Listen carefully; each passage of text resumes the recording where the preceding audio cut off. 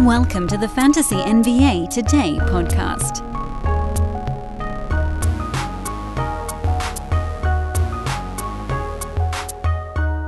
Pirtle power. Pirtle power. That's how we start the show today. Pirtle power. I don't care what anybody says. It's funny. You can't convince me otherwise. It's funny. Obviously, it's not spelled the same, but it is pronounced the same, and that's what's important in this world, is if you can make a wordplay joke. I spent countless seconds editing Jakob Poeltl's head onto Donatello's body for the Teenage Mutant Ninja Turtles. If I had a lot of time, I would have edited his head onto each Ninja Turtle. And I don't know, do I put Nick Nurse's face on Splinter? I feel like I can have a lot of fun with this. I might be overestimating how much anybody else cares about my dumb graphical abilities, but, you know, again, it's a present from me to me. Anywho, good morning, everybody. Welcome to the show. It's Fantasy NBA Today. It's a Sports Ethos presentation. It's February the 15th. We are more than halfway through the month of February. We are in the final 2 days before the NBA All-Star break, where we all get a 6-day break. We get the break, too. We'll still have shows. I guess I should mention that. We'll have a show. Our Friday show this week will likely just be a recap of Thursday, which has a handful of games, not many, typical Thursday. And then a little bit of a preview of All-Star Weekend. We'll try to do a little bit of handicapping, skills competition, three-point contest, dunk contest, stuff like that. It's hard. The dunk contest in particular is very subjective. You don't know which player is going to come up with a good idea. It's really about which one looks dunky. And then the three-point contest is amazing. You've got like superstars up and down the roster, and it's harder and harder to handicap that every year. But we'll take a peek at it. And then next week, early in the week, because the games don't come back until Thursday, we've got a number of shows to kill in there. We'll do some Old Man Squad Redux stuff. I think we'll actually have some guests early in the week just to kind of talk about what the season has meant for them so far, lessons they've learned, things of that nature. So we will still have shows. They'll be a little bit shorter. We'll try to throw a couple of them up here on YouTube as well, because that's become a thing now, and I feel good about kind of what we've done there, and I want to keep that going. For those listening on the recorded side, come hang out with us. I can speak over on the live YouTube side. We're going a little bit early today because of family stuff. I got to pick up my kid from preschool early and get him to an eye doctor's appointment. Everything's fine, we think. Likely just needs an updated prescription, but it's going to chew up the middle portion of my day, and wanted to make sure we got this show out beforehand. You can follow me on Twitter at Dan Besbris. I expect at least a couple of you to do so. And if you are indeed hanging out with us over on the YouTube side, or even if you're thinking about it, please subscribe. It's youtube.com/sportsethos, SPORTSETHOS, youtube.com/sportsethos. Again, Dan Besbris on Twitter, and it's right there on your screen if you're watching live. Let's dive into yesterday's boxes. I will get to Jakob Poeltl. This was the second game on the card yesterday. Milwaukee beat the Zombie Celtics in overtime, 131-125. I don't know why it took overtime. Milwaukee very clearly didn't take this game as seriously as they needed to. Celtics decided to pretty much just give everybody a break, with the exception of kind of 3 regulars. Derek White still played a crap ton of minutes, and he's having issues with his ear. So likely he'll miss the second half of their back-to-back. Mike Muscala is questionable with rest. Robert Williams is questionable with rest. Al Horford is questionable, but intends to play during the back-to-back today. Jason Tatum and Jaylen Brown have each already been ruled out. Marcus Smart's been out forever, so he's out. So you're looking at another Zombie Celtics game tonight, and that's kind of the only reason we're handicapping this one, is because we get to do it 2 times in a row. Who's left? Sam Hauser's left. He's been really good, actually, for Boston, filling in for Jaylen Brown. He is very much a streamable play. Blake Griffin, I thought he might be questionable with rest, but it looks like he might be giving it a go. I think you can probably start Grant Williams. Let me just do it this way. Which of the guys can you start? If Al Horford plays, you can start him. If Malcolm Brogdon plays, you can start him. Those are the very obvious ones. The guys that I think you can probably start would be Hauser and Grant Williams. And then the guys that you're thinking, well, maybe is like Blake Griffin and Peyton Pritchard, who probably would have to play a bunch more if indeed Derek White does not end up playing in Boston's next ball game. Pritchard is, and I pretty much did that in order of my confidence. So if you're remembering what I just said, Horford, obviously, Brogdon, obviously, those are the goes. Hauser and Grant Williams, I feel pretty confident that I can play those guys. And then in the sort of lower tier of Griffin and Pritchard, that's really, I don't think I like that idea. Today's an overload day for a lot of fantasy teams. It's a very busy Wednesday. What is it, 10-game card tonight? Use up a weekly roster move on that when some of these guys at least will be playing for the Celtics on the other side of the All-Star break. I wouldn't do it. I think you're making a mistake. But that's where I'm at with the other dudes. I think the ones like the Hauser, you got him for the back-to-back, great. If you got Grant Williams for the back-to-back, great. I don't know that I'd make any moves additionally today. I think you kind of needed to do it when they still had 2 games left this half of the All-Star bye week. BI-week, not BYE. On the Milwaukee side, Chris Middleton still has a 25 minutes limit. He hit it, and he was good. I mean, he's been really good now since they've ramped him back up slowly.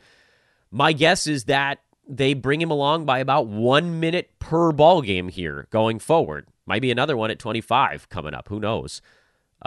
He won't play in back-to-backs the rest of the way. And at some point, he's going to get up to mostly starters minutes, at which point, he'll be rocking. But he's good enough right now. Brook Lopez had a rare super off game. I'm not worried about it. This was the Drew Holiday show. He had 40. Good Lord, Giannis.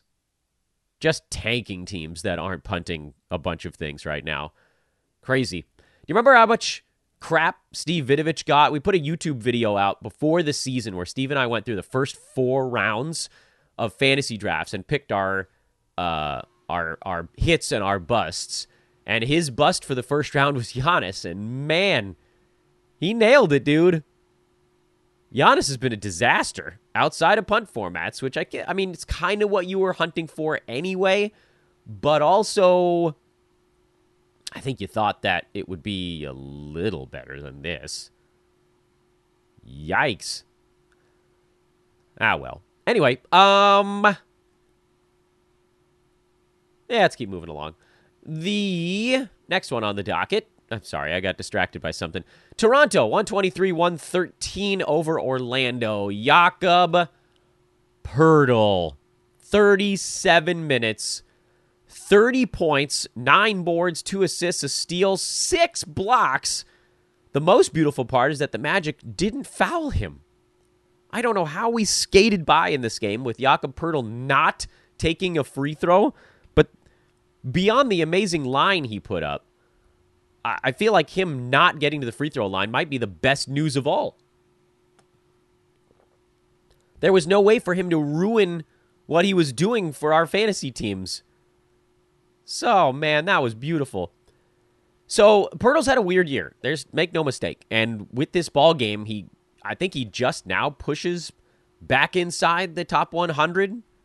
Let me double check on the exact ranking. 84 he's at on Basketball Monster, 90-something he's at on Yahoo. I mean, that's where the numbers separating the guys are so small that it's like, how can you even really tell the difference? But this type of ball game is the thing that's going to rocket him up the board. What we needed to remember about Poeltl and why I felt so strongly about calling him a buy low leading up to the trade deadline. You guys remember I said that on this pod for like 10 consecutive days. Buy low on Jakob Poeltl. Is that wherever he goes, someone's taking the bubble wrap off. Dude was playing 25 and change minutes per ball game for the Spurs this year and posting value near like the kind of 90 to 100 range.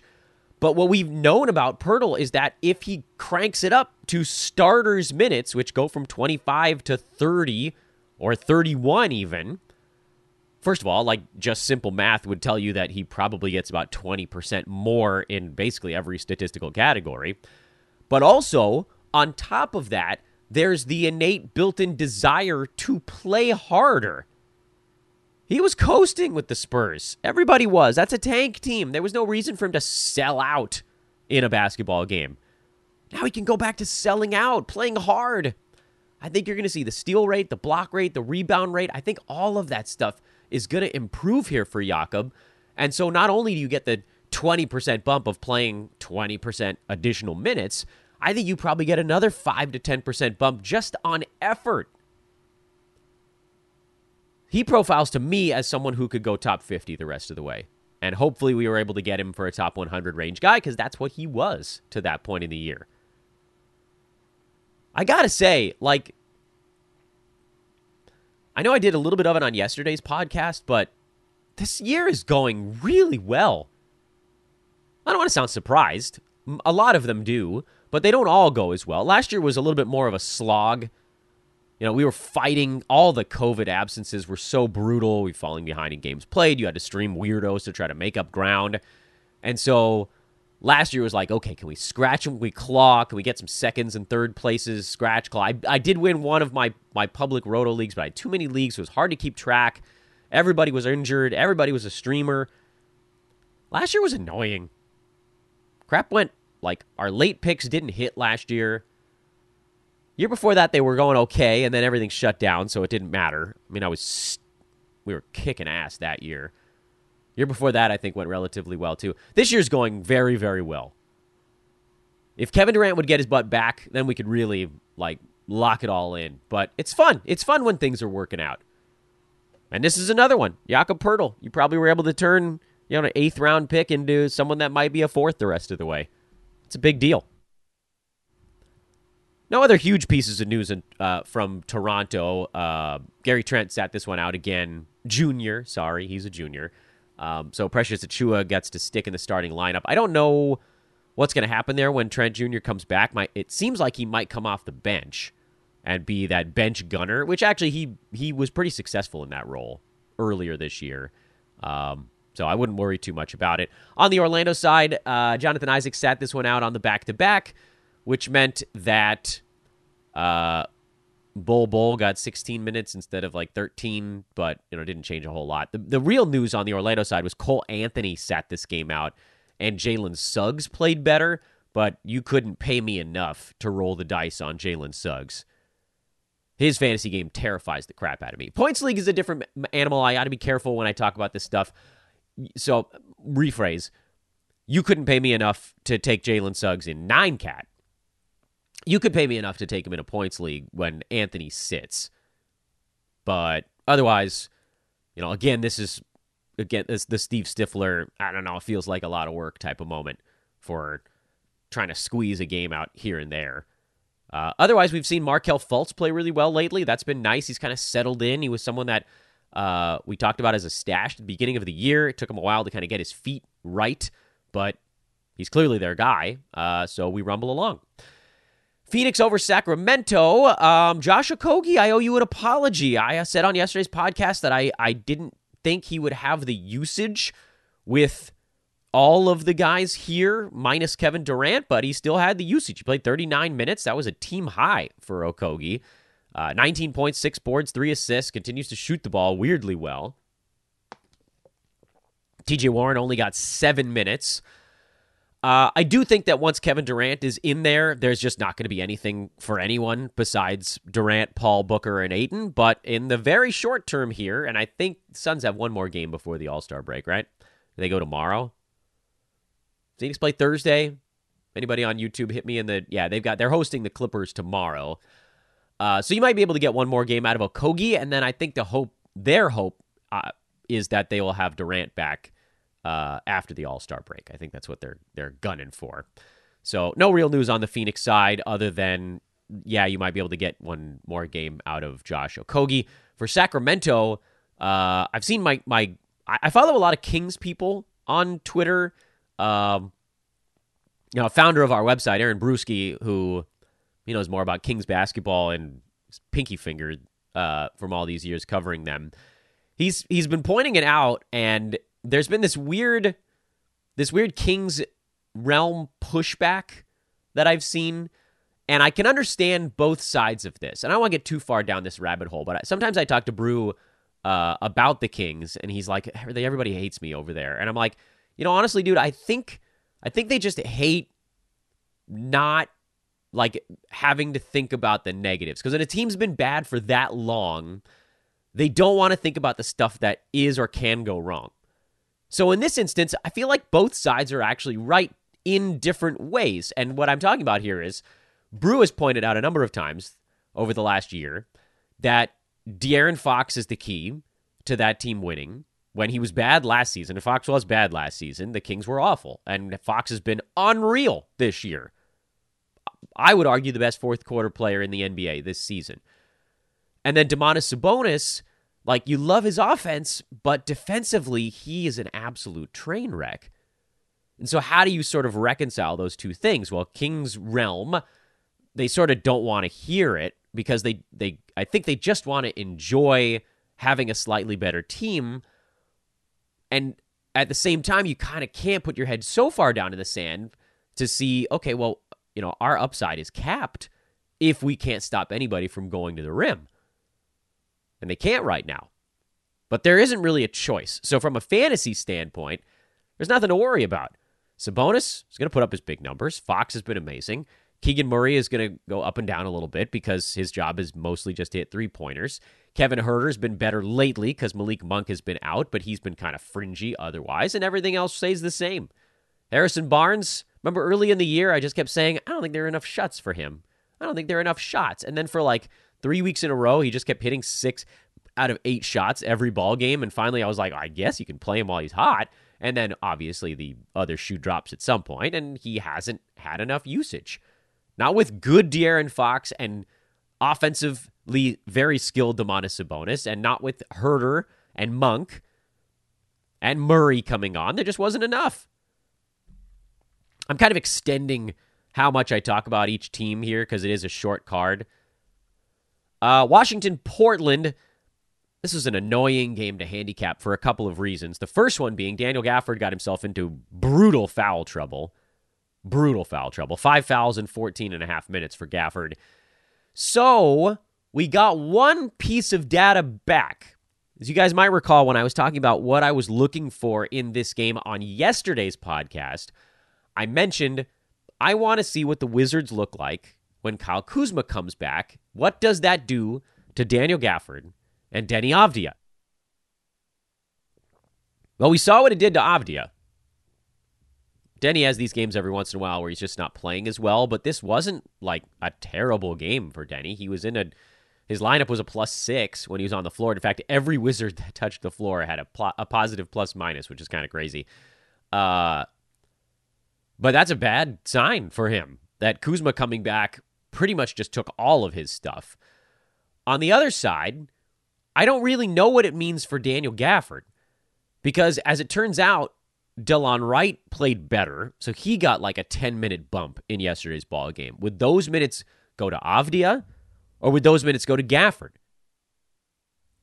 It's not a one-to-one thing with Washington. And so my take on this, after seeing this ball game with Gafford in foul trouble, mind you, is that when everybody is healthy and not dealing with fouls. By the way, Porzingis got in foul trouble in this game a little bit also, but it was a blowout, so it didn't strongly impact the final playing time numbers. Ignoring that, if we can, it seems like with Kuzma back in there, and he's going to get his 30-some-odd minutes, guys like Delon Wright and Kendrick Nunn and Daniel Gafford and Deni Avdija and Corey Kispert are going to be in a little bit of a hot hand situation. Now, Gafford is starting, which does give him a leg up on the competition. Most games, if he's not in foul trouble, he'll probably hit 23, 24 minutes per game. I don't feel nearly as confident that he gets up into that 29 to 30 range. I feel like at least 3 to 5 of those minutes were probably just because Kuzma was out, and so they had to play Gafford, Porzingis together at the big man spots more often, as opposed to Porzingis at the 5, Kuzma sliding up to the 4, and then the ability to go with more Delon or more Avdija or whatever. However, we don't know. And Gafford's been so damn good lately that, in my opinion, we've got to give him one more ball game. I think. The annoying part is they play tomorrow, so we won't have that information until basically the last second before the All-Star break. But at that point, we'll probably know better. They've got Minnesota. Provided Gafford doesn't foul Anthony Edwards a bunch of times, there aren't that many guys that he's going to be hacking throughout that ball game, I hope. But then we'll probably know more about whether or not we can roll with Gafford post-break or not. That's where I sit on that one. Try to give him a little bit more time. Anthony Simons had kind of a nasty little ankle sprain towards the end of this ball game. I think the expectation is that he may actually miss time after the All-Star break. And for Portland, what does that mean? Well, they're done before the break. They don't have any more games until, when the hell did they go again? Thursday the 23rd, I think. They're in Sacramento out of the break. My guess is that they have Jeremy Grant back for that one. I don't know if they'll have Yusuf Nurkic back for that one. So even if we assume that Nurk and Simons are out, you probably get a relatively similar lineup construction to what we saw in this ball game, which was Drew Eubanks, who has looked a little bit better, actually, over the last, 2 games for the Blazers, as kind of your back-end fill-in center. You got 30 minutes of Matisse Thybulle with arguably the lowest usage rate on planet Earth. 2 points, 1 rebound, 1 assist, 4 steals.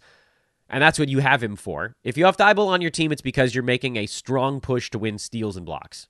Because he's going to kill you in points and boards and assists. And threes, and he'll be sort of a net neutral in the percentages because he doesn't shoot at all, and he'll be a positive in turnovers most likely. But he can be so hyper elite in steals and blocks that, in 9-cat at least, that might actually be enough steals, blocks, and turnovers to kind of counterweight how awful he is in the other things. We shall see. It's very much it's a specialist appeal. He makes sense in, frankly, a lot of roto leagues where you're like, man, I wonder how fast I can move up the board in these defensive stats. And you could just deploy Thybulle for 2 weeks and see if maybe you can get 15 steals and 10 blocks. That's a big deal. But, head-to-head, he's tough to use full-time. Points league, he'd be impossible to use full-time. And then Cam Reddish played 33 minutes in this ballgame, but had 18 points and almost got himself a Bojan, which you guys may recall was that game last year when Bojan Bogdanovic had 31 points and 5 3-pointers and zeros in every other category. He might have had 1 turnover. That's a Bojan. Reddish almost got a Bojan. 1 rebound, 1 assist, 1 steal. His fantasy game doesn't profile very well. When the Blazers are healthy, I don't think he plays very much because what this team has needed, I thought, was actually what Josh Hart was doing, but they traded him off because probably they can't afford it. And they got a first-rounder back in that deal, I believe, so that counts for something. But Thybulle actually fits much better with what the Blazers need in their first unit, and that's anybody to help on the point of attack on defense. So that's where we are with the Blazers. And the last game of the night, Clippers beat the Warriors in a surprisingly high-scoring game. It actually the pace wasn't nearly as fast as the point total would indicate, and that's because the teams shot 54% and 53%, respectively, and combined for only 19 turnovers in the whole ball game. Also, how about that Kawhi Leonard? How about it?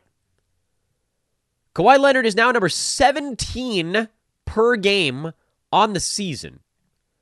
Over the last 2 months, Kawhi Leonard is number 5, behind Jokic, Embiid, KD, who hasn't played very much over that stretch, but still, and Shea. Over the last 2 months, that's where Kawhi's at. If you're wondering, has it gotten better over the last month? Yep. Number 4. He's ahead of Shea. He's behind only Jokic, Kyrie, and Dame over the last month.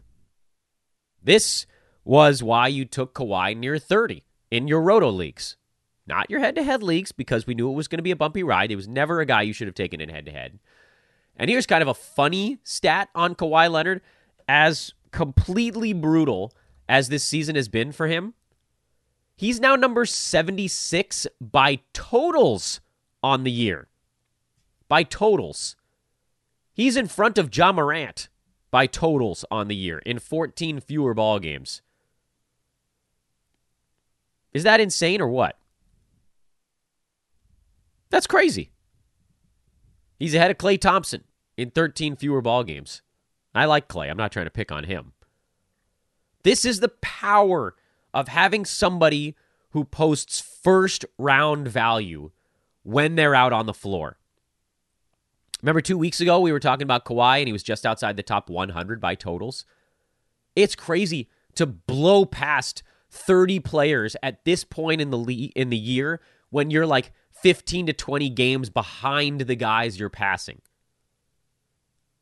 Honest to goodness, by the end of February, he'll probably be in the 50s by totals. There is a legitimate shot for Kawhi Leonard to get near his ADP despite missing effectively 2 months. That's nuts.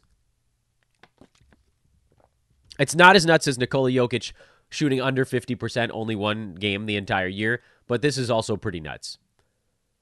And this is why you waited. That's why you waited on Kawhi. Again, you can't draft him in head-to-head. You just can't do it. It'll kill you. A lot of these guys that you know are going to sit a ton of ball games, you can't draft in head-to-head.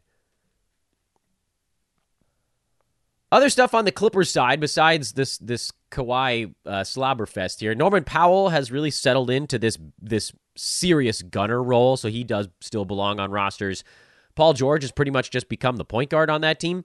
Eric Gordon made his Clippers re-debut, coming back after a long time away. He was okay, but he's not going to be a fantasy asset the rest of the way. The thing you were really watching, but a bunch of people were like, hey, should we pick up Bones? I was like, what? What are you talking about? When the hell is he going to get 25 or 30 minutes on this team? No. The thing you should be watching is what does Mason Plumlee do to Ivica Zubac? And in this ball game, not a ton. Zubac struggled to rebound, which is weird. I mean, some of that is just the Warriors, and some of that's everybody made a ton of shots. There were only 36 rebounds acquired by each team in this ball game. That's a very, very low number. That'll happen when everybody's making buckets. I'm genuinely concerned that as Plumlee settles in with this team, he starts to work his way up towards 20 or 21 minutes. And then for Zubac, especially when you consider the fact that the Clippers will go small ball every once in a while and play Batum or Marcus Morris Sr. at the 5, if Zoo and Plumlee are only splitting like, say, 44 center minutes, which between the two of them yesterday they were at 45 center minutes, but let's say 44, 45, and if Plumlee's getting even 18 or 19 of those, that's not going to be enough for Zubac. His value came when he cleared like 32 minutes per ball game, and I don't see how that happens the rest of the way. So hold on a little bit longer, but my outlook on Zoo is suboptimal. As far as the Warriors go, we were paying attention to Dante DiVincenzo, and then Andrew Wiggins got ruled out for personal reasons late here, so Dante got a start. As far as data goes, collecting data, this doesn't tell us a lot. Dante shoots less when he's jammed in there with the usage guys like Klay and Jordan Poole in the starting unit. He seems to actually do more offensively when the path is a little bit clearer for him.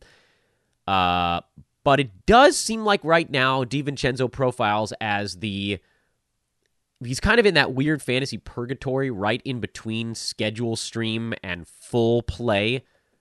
Like full injury stream would be use him in head-to-head, use him in roto, and you don't have to think about it until Steph comes back.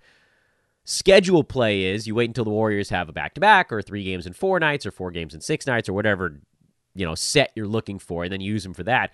And this purgatory, and I don't have a name for it, it's right between schedule stream and full stream.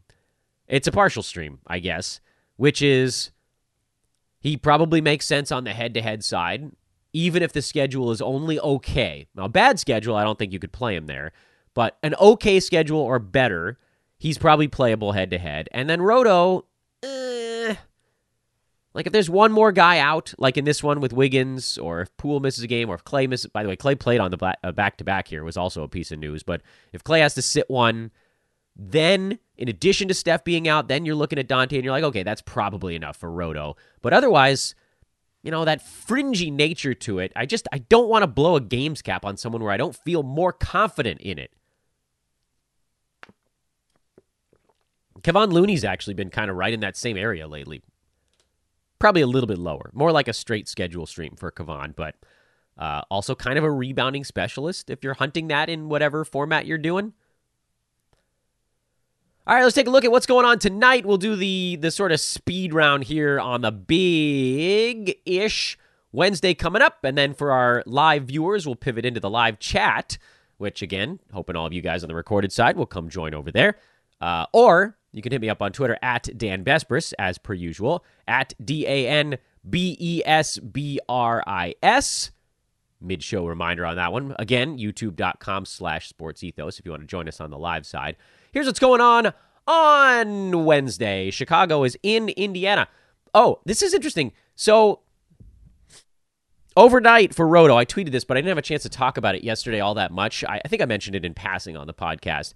I picked up Alex Caruso in a bunch of Roto leagues in the hopes that he plays and DeMar doesn't.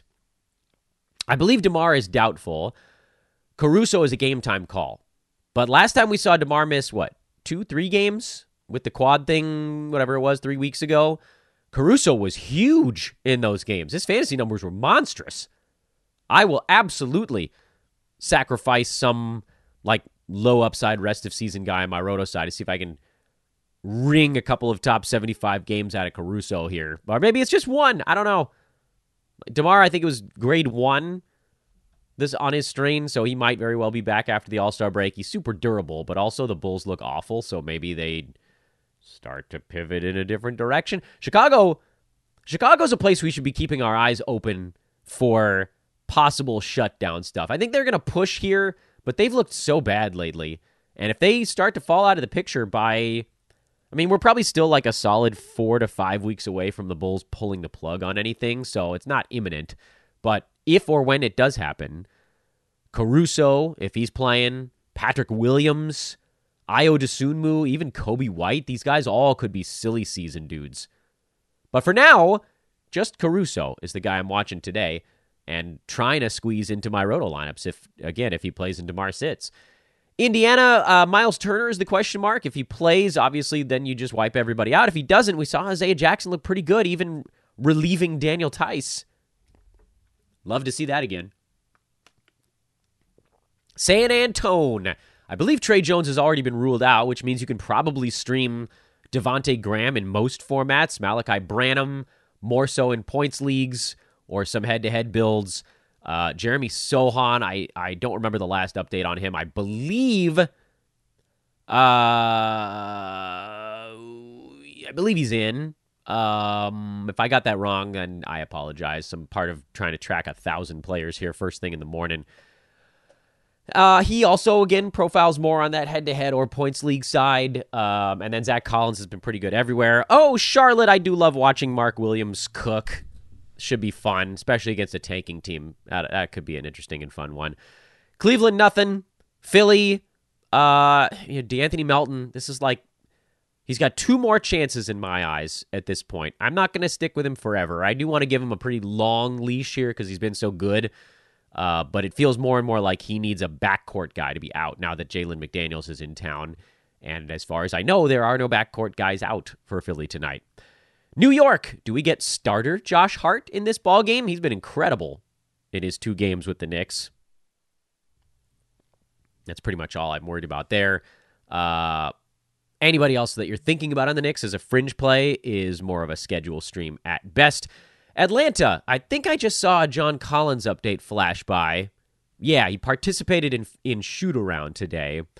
So what does that look like for John now with Saddiq Bey backing him up? And DeAndre Hunter, there's just a little bit more in the kind of big wing part of the proceedings there. I think John Collins actually has a pretty good end of the year now that he doesn't have to worry about trade rumors anymore, but, I guess we'll see. For Miami, Tyler Hero is still doubtful. He might have been ruled out already, but I'm pretty sure he's at least doubtful. Lowry's out, so I think you can stream Gabe Vincent. You can maybe stream Max Strus, and that's about as far as I'd go. For Brooklyn, I kind of want to see what Cam Thomas does, because we saw Brooklyn in their last ball game. They really struggled to score in the second half. He can score. He's probably the second best creator on the team behind Spencer Dinwiddie. It kind of feels like they need him out there. So keep a close watch on Brooklyn. I wouldn't drop Cam Thomas yet. If we see him with very little opportunity over the next 2-ish ball games, then I'd probably move on, especially when there are so many hot pickups right now. So it's harder to hold someone when there are great dudes out on the wire. But it does, I mean, you guys all saw that last ball game. Brooklyn looked pretty good for the first half. Then the Knicks started trying on defense, and the Nets couldn't score at all. For now, it's the same 4 guys for Brooklyn: Cam Johnson, Spencer Dinwiddie, Nick Claxton, and Mikal Bridges. But hang on to Thomas if you can. Just a little bit longer. I don't think you need to hang on to Ben Simmons. He's getting dragged everywhere right now. That dude's career might just kind of be over. Detroit, do we get the debut of James Wiseman? There's been a lot of chatter about whether he's going to start. And there was a report that was like, oh, James Wiseman is going to start. But I'm pretty sure that the full quote was, if he earns it. So my guess is Wiseman's coming off the bench behind Isaiah Stewart and Jalen Duren. I am not worried about Duren. He's been incredible. They love him. He's the future big man there. I'd be a little bit worried about Stewart. But Wiseman is not someone that I'm picking up before I see how this goes. Again, there's just so many hot pickups that are like basically locked into value. Why would I take a flyer on someone? How many damn roster slots do I have at this point? We had 3 rest of season pickups from the trade deadline. How many roster slots do we need? Zombie Celtics, we already talked about them at the beginning of the show because they played yesterday. The Rockets, I mean, like I said, I think Tari Eason is probably not going to do it this year. Like I've been saying, they needed a forward to get traded. He didn't, but, you can keep an eye on it. Oklahoma City, this should be a very high-scoring game. Curious to see if Dario Saric gets in the mix. Curious if Jeremiah Robinson Earl's minutes ramp up. What does that mean for some of the other guys like Kenrich Williams, Jalen Williams, stuff like that? But, nothing huge there. For Utah, not a whole lot of big stuff either. I think we pretty much have it nailed down what that team's going to look like here for the next however many weeks. Memphis, they got a couple of pieces floating around, but I don't expect them to be big impact guys. So, just the same old schedule stream stuff at the Steven Adams replacement post. Dallas, just another opportunity to see what Luka and Kyrie look like together. What is Christian Wood? What does his minute total look like in this ball game? And then Josh Green, what does he look like as we're seeing the sort of hot game, cold game stuff? Does he level off somewhere fantasy usable? My guess is barely yes. That's my guess for Josh Green. Denver, Jamal Murray, I believe, is questionable for this one. I think they probably sit him.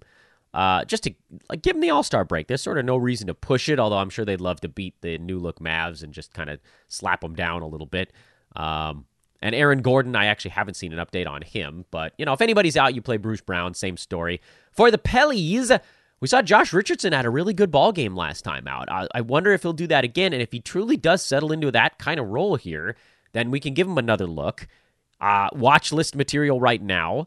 Herb Jones will probably have a really good game against the Lakers, a disjointed, new chemistry-building Lakers club. That always means turnovers, and steals guys benefit in a big way when they're playing a team that's likely to have extra turnovers. So I like Herb. I think Trey Murphy, he played really well against the Lakers in New Orleans. Cooled off a little bit in his last ball game, but had some blocks. I think I would start both of those guys. And then, Brandon Ingram always kicks butt against his old team. As far as the Lakers go, I don't think I'd start anybody besides Bron, AD, and D'Angelo. But I am extremely curious what this team looks like here with Mo Bamba's suspension finished that he started in Orlando. And then you got Vanderbilt and Beasley also with opportunities to do stuff. That's, again, probably more interesting on the reality side, but, whatever. And now I got to go get my kid from preschool. So thanks for hanging with us, everybody. This was Fantasy NBA Today, a Sports Ethos presentation. We'll have a big wrap-up on this huge Wednesday. Tomorrow's card on Thursday morning around 9 o'clock a.m. Pacific time. We'll get that bad boy fired up. Thank you to my recorded listeners. You guys are the best. I'll see you guys on social media later on today. So long for now.